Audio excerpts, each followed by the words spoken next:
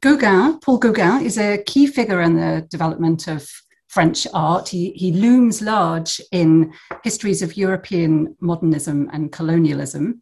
And he lived for 10 years in French Polynesia, so was very much part of the colonial infrastructure there, but also setting himself apart from it in various ways. And in fact, working on Gauguin presents a kind of moral quandary, how to keep speaking about this artist who's been rightly very much maligned by post-colonial and feminist critics for his role as a French colonial settler and exploiter of Polynesian women and girls, but whose art continues to fascinate and who is the subject of ongoing and evolving, increasingly nuanced responses from scholars, including increasingly women scholars and scholars of Pacific studies and contemporary artists. So my view on this is that it's actually really important to keep looking closely at Gauguin if we want to understand and deconstruct his mythologized position as the so-called founding father of French modernism and primitivism. Otherwise, we risk really perpetuating an image of the white male as all-powerful if we shut down the conversation.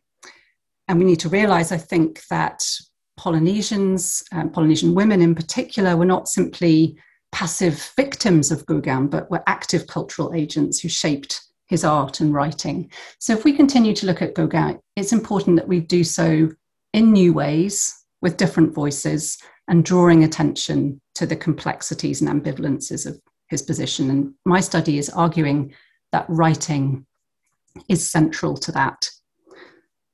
So Gauguin, of course, is best known as a visual artist, primarily as a painter.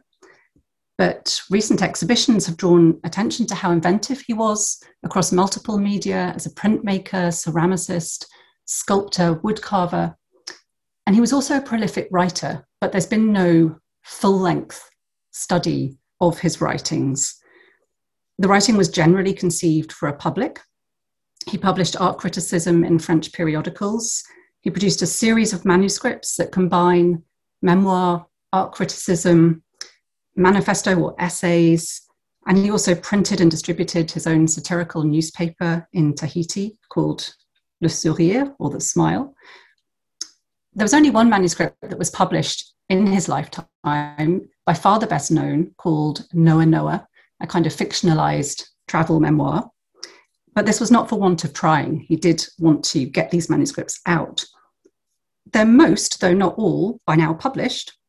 But I've tried really in my study to get away from the approach of taking extracts of them out of context and using them to somehow explain his art or provide biographical background. So I see these writings as very consciously crafted and constructed, as being part of a multimedia artistic practice, as also being informed by other literary genres, and as a key to his complex colonial and artistic identity. So as an artist who wrote, Gauguin was bridging activities that were held to be quite separate in the 19th century, with writing deemed to be the superior intellectual form and visual art, often seen as intuitive and manual rather than intellectual, and as a result, often othered as feminine or primitive. And what I'm arguing is that the line that Gauguin walked between artist and writer was similar to the shifting social position that he occupied in Tahiti. So as a white male colonial Frenchman, he occupied a privileged position, but he didn't belong to the elite of colonial bureaucracy. And he set himself aside from the rhetoric of imperialism. He constantly walked a line, really, between resistance to colonialism and exploitation of its privileges.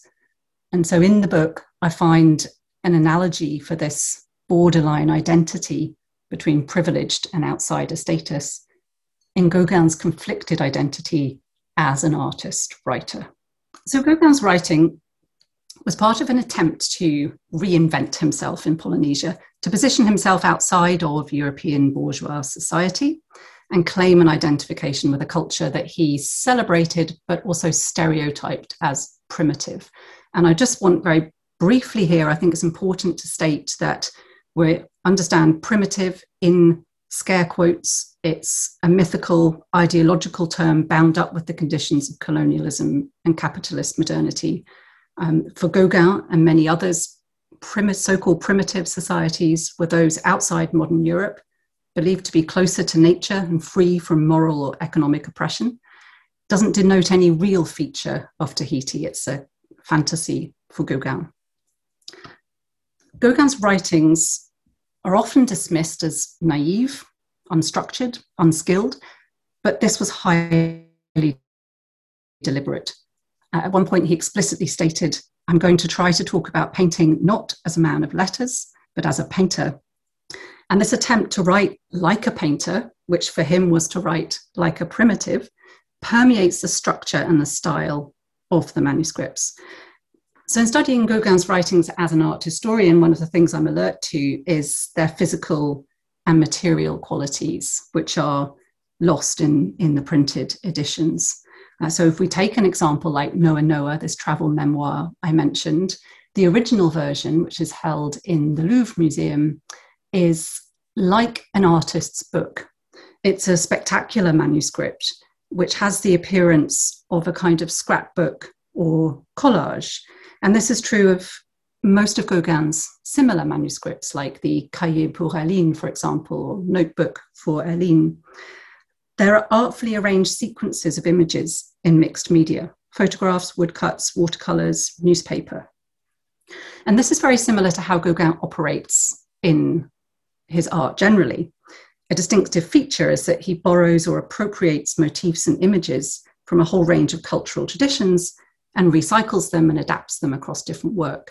So we see him doing this in his scrapbook style manuscripts, reflecting the mode of operation of his visual art, and the result being something like a collage, disrupting meaning, being fragmentary.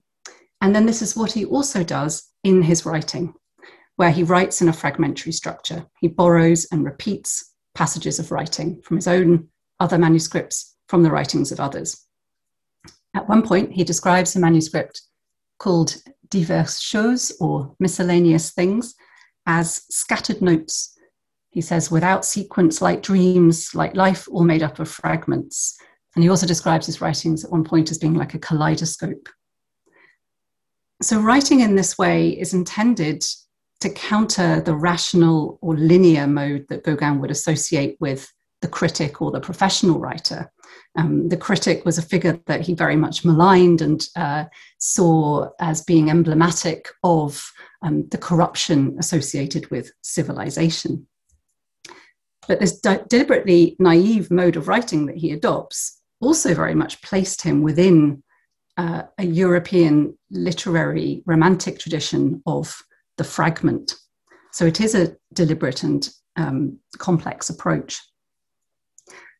Another striking feature of his writing that I want to highlight is the way in which he used different voices to stage different identities. So notable instances of this include early on, he writes an imaginary treatise on painting, and he passes it off as the words of someone called Mani Vebi Zumbulzade, supposedly an ancient Oriental painter, but really Gauguin himself. Or in another instance, in the opening issue of his newspaper Le Sourire, which he produced in Tahiti, he assumed the identity of a female theatre critic, calling her Paritania, which is a Tahitian word for virgin. And he's ostensibly reviewing a play by a female Tahitian author, making a statement that might be surprising given what we know about Gauguin, saying, "I must confess that I'm a woman and that I'm always prepared to applaud when I see another woman who is bolder than I, fighting for equivalent moral freedoms to men." He signed many of the pieces in Le Sourire using the pseudonym Tit Oil, which is a sort of mangling of various Tahitian words that is as crude as it sounds. Basically, what I'm arguing is these various feminine, or in some cases Oriental, avatars another way for Gauguin of staging an identity, of seeking to identify with the primitive, but also at the same time, these adopted alter egos register the uncertainty of identity, the sense in which it's unstable and fluctuating as he was experiencing it. Well, my main argument is really this one, that Gauguin's position as an artist who criticizes writers but writes himself parallels his status as a reluctant colonist who rejects imperialism but still enjoys many of its privileges. And the one main point that I want to emphasize through the study of the writing is that Gauguin was a complex figure, and that understanding that gives us a more accurate sense of the complexities of Tahitian colonial culture. So this is about the structural power relations of colonialism. It's not about one individual. And I'll just give a couple of brief examples of the contradictions and complexities of Gauguin's position as it's evident in the writing. So in one instance, he published a speech in a Tahitian newspaper in which he attacked Chinese immigrants in vilely racist terms.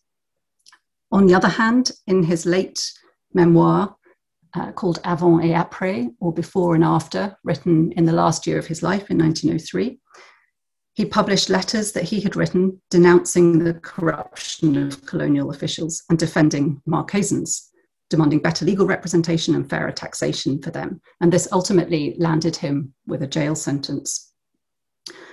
So Gauguin was a contradictory figure.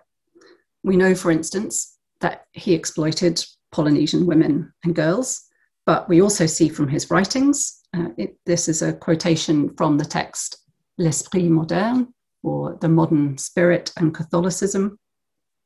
He writes, "Woman, who is after all our mother, our daughter, our sister, has the right to earn her bread, has the right to dispose of her own body, has the right to spit in the face of he who oppresses her."